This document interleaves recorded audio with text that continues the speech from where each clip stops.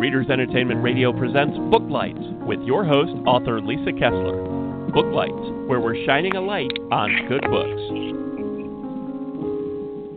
Happy Monday, everyone. Thanks for tuning in to Booklights. It's great to be back for another week, and I think it's also the first week of summer, so I hope the weather is beautiful where you are. I'm super excited today to introduce you to sci-fi writer, author Robert J. Sawyer is here today, all the way from Canada. And if you have not read him yet, you are in for a gigantic treat, and I will read you his amazing bio here so you can get to know him. Robert J. Sawyer is one of only 8 writers to ever win all 3 of the world's top awards for Best Science Fiction Novel of the Year, the Hugo, the Nebula, and the John W. Campbell Memorial Award. He's also won the Robert Heinlein Award, the Edward E. Smith Award, and the Hal Clement Memorial Award. The top sci-fi awards in China, Japan, France, and Spain, and a record-setting 16 Canadian sci-fi fantasy awards, the Auroras. His novel Flash Forward was the basis for the ABC TV series of the same name, and he was a scriptwriter for that program. He also scripted the 2-part finale for the popular web series Star Trek Continues. You know I'll ask him about Star Trek because I have to. It's sci-fi, right? He is a member of the Order of Canada, the highest honor bestowed by the Canadian government, as well as the Order of Ontario. And he was one of the initial inductees in the Canadian Science Fiction Fantasy Hall of Fame. He lives just outside Toronto, and I did put a link to his website and blog right there on the Blog Talk site. So if you're listening live, click that anytime, and you can sign up for his newsletter. He's also on Facebook and Twitter, and he also has a super active Patreon page that is really fun with lots of content there, so you'll want to go check that out too. So without any further ado, are you there, Robert? Hi, Lisa. Thank you so much for having me. Yeah, thanks for being here. I'm really excited. You have a new book out, The Oppenheimer Alternative. You want to tell everyone why they need to go get it right now? Absolutely. The Oppenheimer Alternative is my 24th novel, but it's timely in a way that most people wouldn't think of a science fiction book as being timely. This year is the 75th anniversary of the birth of the atomic age, with the creation of the atomic bombs, a project headed by J. Robert Oppenheimer, the main character in my novel, The Oppenheimer Alternative. And it's time, I think, for us to safely from a distance reflect back on what started what is still a mess we're in today. We're still very worried about North Korea having nuclear weapons, for instance.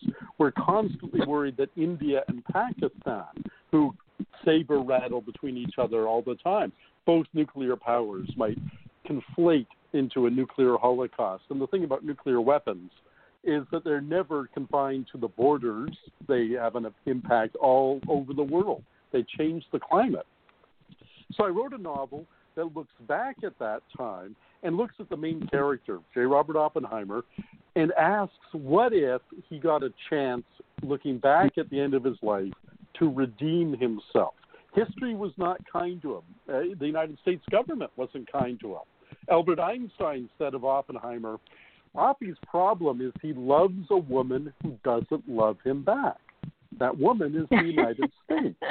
That woman is the United States. They stripped him of his security clearance after he had saved the world, he was told, in ending World War II with the atomic bomb, humiliated him and put him out to pasture. And all great fiction is about people, getting some sort of redemption. In the end, they've learned a lesson and they make good. And I wanted to give Oppenheimer that chance. So this is the Oppenheimer Alternative, where after World War II, his life goes quite differently than it did in our real history. Wow, that's fascinating. And I didn't realize that he was ostracized afterwards. I know that we weren't expecting the bomb to be as gigantic, I guess, as it was. Was that part of it? It wasn't per se. It was the fact that even before he had been named director of the Manhattan Project. He was hired in a way that HR departments, human resources, would never do today. He was hired on the gut feeling of one man. General Leslie Groves was the military head of the Manhattan Project, and he was charged with finding a scientific head to report to him. And everybody said, don't hire this guy. This guy's a commie. This guy's a pinko. This guy's a red. And Oppie wasn't actually, as far as we can tell, an actual member of the Communist Party. But he was what they called back in the day a fellow traveler, meaning he shared a lot of their idealistic beliefs, and many of his close associates, including his wife and his brother, absolutely were members of the Communist Party. So it was more that he was tainted by the Red Scare. And then when that came back into the fore, this was from the 30s that he had been involved. In the 50s, when that came back to the fore, Oppie, like any great tragic figure, had a fatal flaw. What was his fatal flaw? He was arrogant as all get out.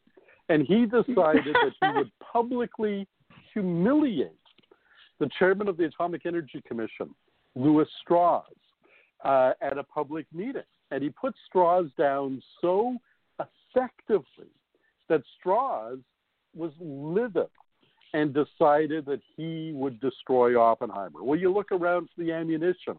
He could have gone off to the fact that Oppie was probably homosexual in leaning and bisexual in reality at a time where we didn't accept that in public figures.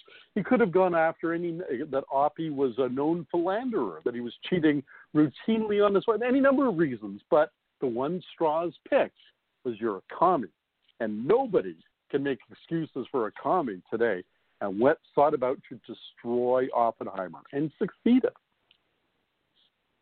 Wow. And in your alternate history, I was reading the blurb of the book, and you've got quite some scientific giants in there. Did you get to write in Albert Einstein's point of view? Yes. I got to do all of these great characters, and it was such a treat. And I'll tell you, I just finished reading Where the Crawdads Sing, the number one best-selling novel of last year. And one of the complaints about Where the Crawdads Sing is that the main character, this woman who raised herself on her own with no family or friends in a swamp, is not only a genius and a world-class marine biologist, not only a brilliant artist whose books are published in his paintings, are published in coffee table books. Not only is drop dead gorgeous, blah, blah, blah, the list goes on, right, that she's an unbelievable character, larger than life.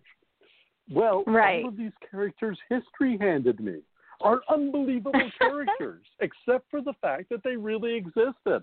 Albert Einstein, Robert Oppenheimer, Enrico Fermi, Hans Bethe, Edward Teller, the great scientists, Richard Feynman of the 20th century, the biggest minds, many of whom were incredible ladies' men. Oppenheimer was, swept women off their feet left, right, and center. Richard Feynman was.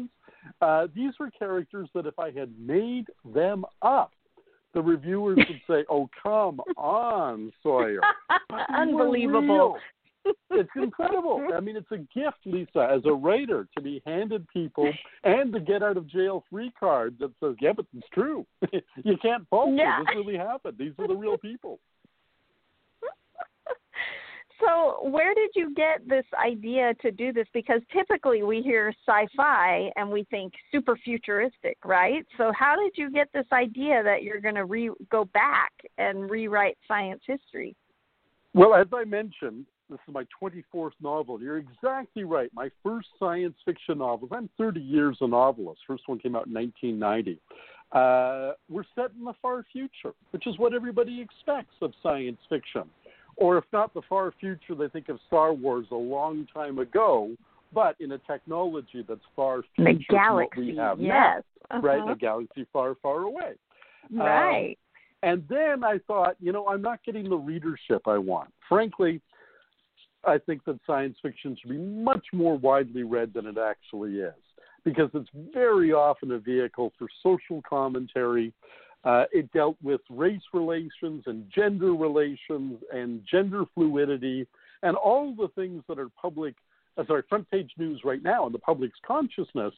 We were dealing with them decades ago and having really sophisticated conversations about those topics and providing a platform for people of color and people of different gender stances to have their voices in this field. And yet I felt when I was sending my stuff in the far future, I was only getting the science fiction readers. So I started moving it closer and closer to the present day. And my breakthrough novel, the one that won me the Science Fiction and Fantasy Writers of America's Nebula Award for Best Novel of the Year, was set only a few years in the future from when it was published in 1995. But I thought, maybe I could write science fiction novels set in the present. And my last several, Quantum Night, Triggers, Wake, Watch, and Wonder, were set in the present day. Well, what's the next logical challenge as a writer? And I only want to write a book at this point. If it is a challenge, it's, hey, can I do a science fiction novel set in the past? Not a time travel novel, not a steampunk novel, but a novel that's a legitimate, big ideas, philosophical questions, science fiction novel that's set in the 30s, 40s, 50s, and 60s of the previous century. And that was a challenge for me, and that's why I wrote the book. Wow.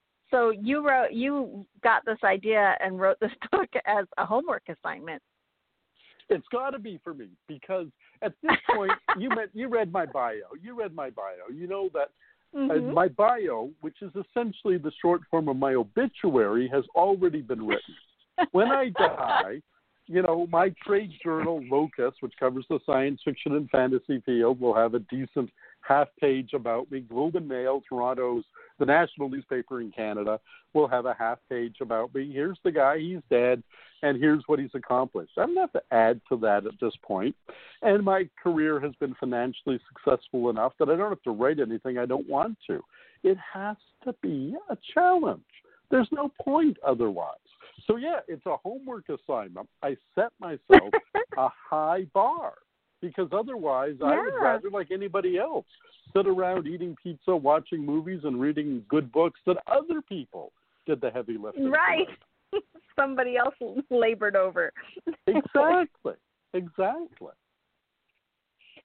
Well, I wonder, I just finished watching Chernobyl on HBO, their documentary, which if you haven't watched it yet, it's something. You should definitely watch it. I it was bought really it now incredible. on Blu-ray, Lisa. Yeah, I bought it on Blu-ray, and I'm waiting to watch it. My friend Brandon Braga, who co-wrote the pilot for Flash Forward and is the head writer on the Orville, says it's the best TV show he's ever seen, Chernobyl. So it really was. It's in my queue to watch, but no spoilers, please. I know the historical facts. I lived through it, for God's sake. Right. But do tell me. So you were making a point. I'm sorry. Yeah, well, no, it's okay. I was just saying that there are things that happen with nuclear that until I watched Chernobyl, I'm like, oh my gosh, I just didn't realize how far-reaching and long-term, and you hear about and you see the old films of Japan and things like that, and yes, it's big, but you watch Chernobyl and you realize, oh my God, it could, you really could wipe out the world with one of these things. So it's fascinating, and I think that your novel is very timely in that, that kind of thing. I just think we can't really imagine how gigantic these nuclear fusion, all of it is. I mean, the endless source of power, of course, is for energy generation is something, but wow, the destructiveness is a little terrifying. You're exactly right. Edward Teller, who is the father of the hydrogen bomb. Oppie was the father of the atomic bomb, which is a fission bomb. Hydrogen bombs are many orders of magnitude more powerful. They're the ones, sadly, that would be used in an atomic war today. They're genocidal weapons. When Teller worked at Los Alamos alongside Oppenheimer, he had a chart on his office wall describing various bombs he wanted to build. and how they would be delivered. The big thing originally, when they first thought they were going to make atomic bombs, when Albert Einstein signed a letter to FDR, Franklin Delano Roosevelt, saying, we got to be on the lookout for these, they thought they would have to be delivered by boat because they would be too big and be too heavy to be carried by anything in the 1940s. Well, it turned out they were able to make them small enough that they could be dropped as bombs. But Teller had a chart in his office, yield of bomb and delivery method. And the last row on the chart, the delivery method was backyard. What did that mean? It meant you could set this one bomb off anywhere, in my backyard, anywhere, and it would wipe out all life on the planet. That's a doomsday bomb. Teller is often considered the principal model for Dr. Strangelove in the movie of the same name, the Stanley Kubrick black and white masterpiece, Dr. Strangelove. This is the level at which people are talking when they talk about the destructive potential. And Albert Einstein, again, getting to write these great characters, so one of the great quips of all time. I do not know, he said, what weapons the Third World War will be fought with, but I know that the Fourth will be fought with bows and arrows, because we will be knocked back to the Stone Age by whatever weapons we unleash in the Third World War. Mhm. Yeah, and that's so true.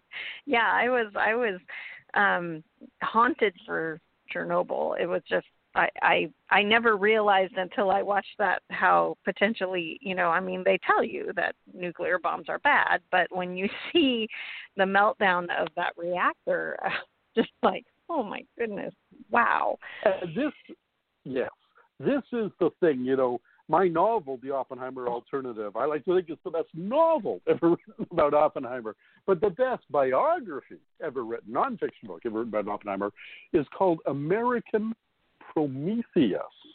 And a Prometheus, of course, in Greek mythology is the mortal who stole fire from the gods. And the analogy to nuclear weapons and nuclear power is absolutely apt. Fire is how we cook our food. Fire is how we warm our homes. Fire is how we drive away predators at night. Fire is how we lit the world until the era of electric lights. Fire was our greatest friend.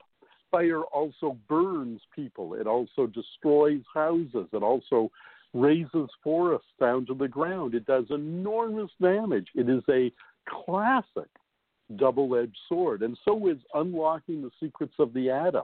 On the one hand, it put the seeds of our own destruction into our hands. And on the other hand, as you mentioned moments ago, essentially unlimited and, if one believes the nuclear engineers, clean, safe energy. Right. It is the great, and this is why science fiction is so powerful, by the way, Lisa, because science fiction is the literature of ambivalence about changes in science and technology. We're not cheerleaders. Our job isn't to come out and say, oh yeah, rockets, atomic bombs, artificial intelligence, robotics, yay, yay, yay, the best thing that ever happened. And we're not doomsayers. Oh my God, any technology at all, those things, we should all go back to horse and buggy. We're not Luddites. But we have a job that nobody else has in this cultural landscape of carefully looking at not just the short term, but the long-term effects of any new technology, and asking ourselves not what the public relations people say about, don't worry, nothing can ever go wrong here, but what if it does go wrong? What are the downsides as well as the upsides? And reading science fiction is so important for policymakers, for planners, for informed voters, which is why I've devoted my life to it. It's not Star Wars, I brought it up. I brought up the bad example because it's not escapist entertainment for teenagers. It's a way of engaging with the fact that we live in a world that is ruled by science and technological advance. That's true. And I was lucky I got to meet Ray Bradbury a couple times before he passed away. And he, of course, was so devoted. I know. Oh, my gosh. He could make you cry just talking about writing. He was amazing. But he would talk about sci-fi with this glint in his eyes about that you can look at the world through sci-fi and dream of what it could be and the pluses and the minuses, of how amazing it could be, but also, how bad. I mean, you look at Fahrenheit 451 and here's this future where you have TVs on all your walls and no one's reading books, and and I remember reading it in high school and thinking this could never happen, and then I walk around today going, oh, So absolutely. We live in a cancel culture right now where if you don't like what somebody is saying, you try to erase them completely, either deplatforming them, which is the hot buzzword of the day, make sure they have no audience to speak to and no forum in which to speak, or, as Donald Trump is famous for doing, labeling factual reportage as fake news.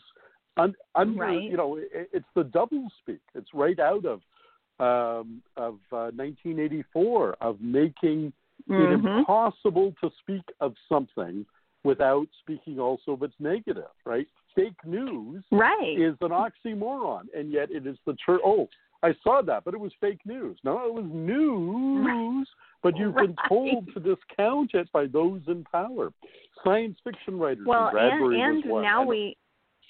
now we have alternative facts too.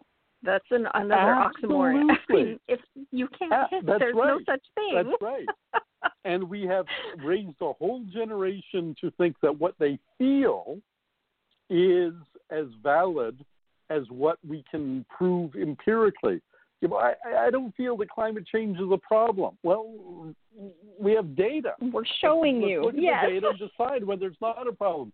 I don't feel, don't all lives matter? Well, of course they do. That's such a banal statement.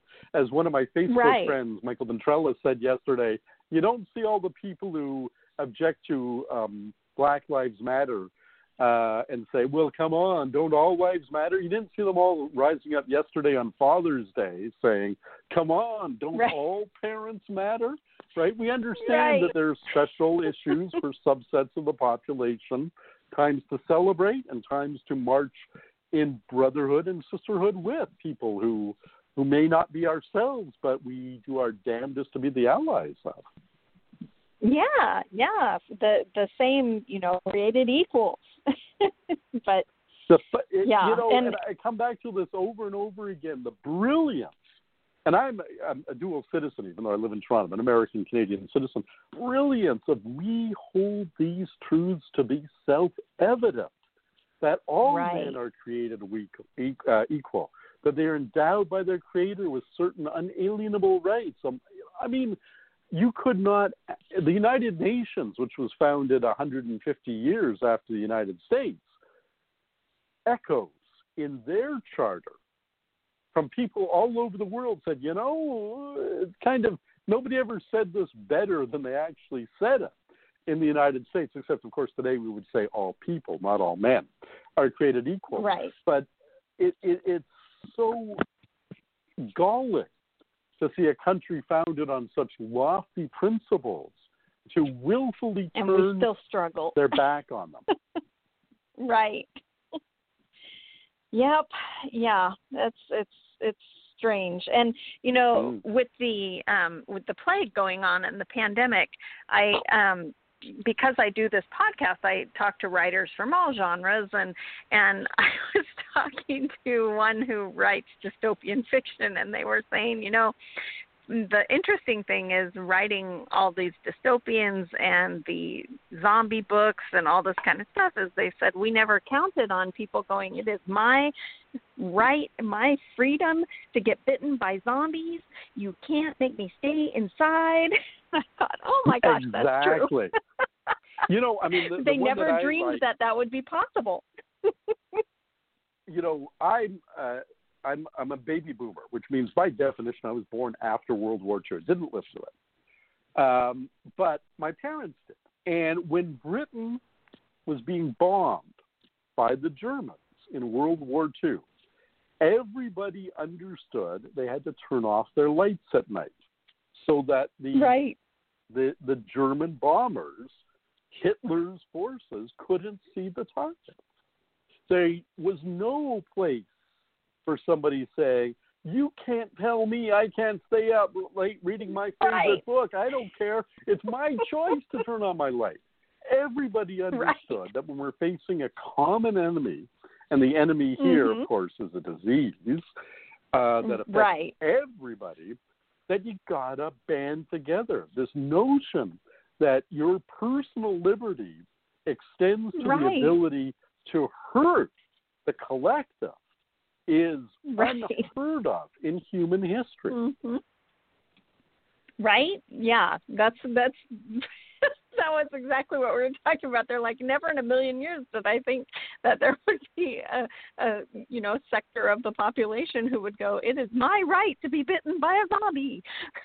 Exactly. You can't make me stay inside. Oh my gosh.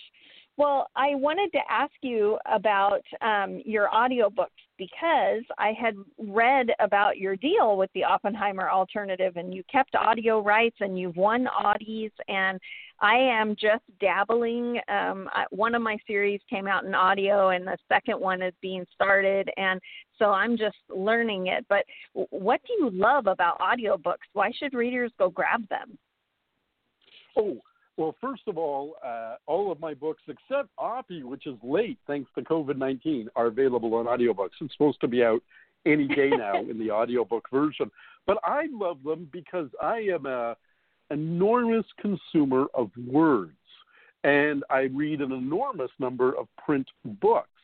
But there are times in my day when I can't, when I'm treadmilling, people when they're driving their cars, truckers when they're doing their job. There's an enormous amount of time for an additional consumption of fiction or nonfiction, and audiobooks do not cannibalize the print book market. It's been clearly demonstrated financially that they are a supplement to the print book market. You give people more ways to consume story, they will consume more story. I never read my own audiobooks, even though I'm a trained broadcaster and like to think I have a decent enough voice. But I always have a professional narrator involved who does it, and they have never once let me down, never once. And as you say, one of my books won the Audie Award, the industry's top award, for Best Science Fiction and Fantasy Novel of the Year. Well, that's an award for me as the writer. For Jonathan Davis, who narrated the book, it's a collaborative award, and we were so thrilled, John and I, to win that award. Yeah, and, another thing that I have discovered is that a bunch of my readers who have read the books before, when they come out in audio, they're like, oh my gosh, I have to get them. And so I was never a big audiobook listener at that point, but I thought, okay, so I went and listened to my books, and I was shocked because having the narrator, they bring a whole nother level to the characters, and it brings the story alive in a way that I hadn't even conceived in my head as I'm writing the book. And so listening to it, even though I had written the book, it was a whole new experience. I was like, okay, I understand now. Have you done that? It was fascinating. So I'm by training a script writer, and my job is to put the words on the page in such a way that hopefully any actor will read them the way I intended. There have been revelatory readings of my work done in audio narration that surprised me. But by and large, I got to say, no, my experience is I'm so grateful that the actor found the sarcasm or the irony or the double entendre that I had packed into the dialogue but had left unflagged in the text. Nobody wants to have at the end of the line, he said sarcastically. I think your reader can follow along. But I think for a lot of readers, they are surprised at how much there is in the text that a good narrator can find, unearth, bring to the surface. And so for many readers, listening to a favorite novel read to them by somebody who really has spent time studying the text and figuring out how to perform it does add a whole extra dimension. Yeah, I think it's so fun. Now I'm an audiobook listener, so I listen all the time. I think they're fantastic. So Well, I can't believe that we are running out of time. We could be here for hours, but since we're running out, I thought maybe you could tell readers the best way to get in touch with you. I know now it's so much easier to contact your favorite authors. Where do you communicate with readers the most? The most on Facebook. I just have a regular Facebook page, not a wall like anybody has. But we've got 11,500 people participating every day there. Come join me. It's my name, Robert J. Sawyer, Robert J. Sawyer, no punctuation, all squished together. And on the internet, you'll find my webpage, which is gigantic, 1 million+ words. I'm a science fiction writer, so it's at sfwriter.com. S is in science, F is in fiction, writer.com. And you'll find book club guide and a guide to what's true and what's false in the Oppenheimer alternative, all the bonus features, I call them, that you would look for on a Blu-ray release of a movie. They're there for the Oppenheimer alternative at sfwriter.com. Perfect. Well, thanks so much for being here. Thanks for joining us on Booklights. Be sure to connect with us at www.readersentertainment.com for articles, blogs, videos, and podcasts that matter to readers.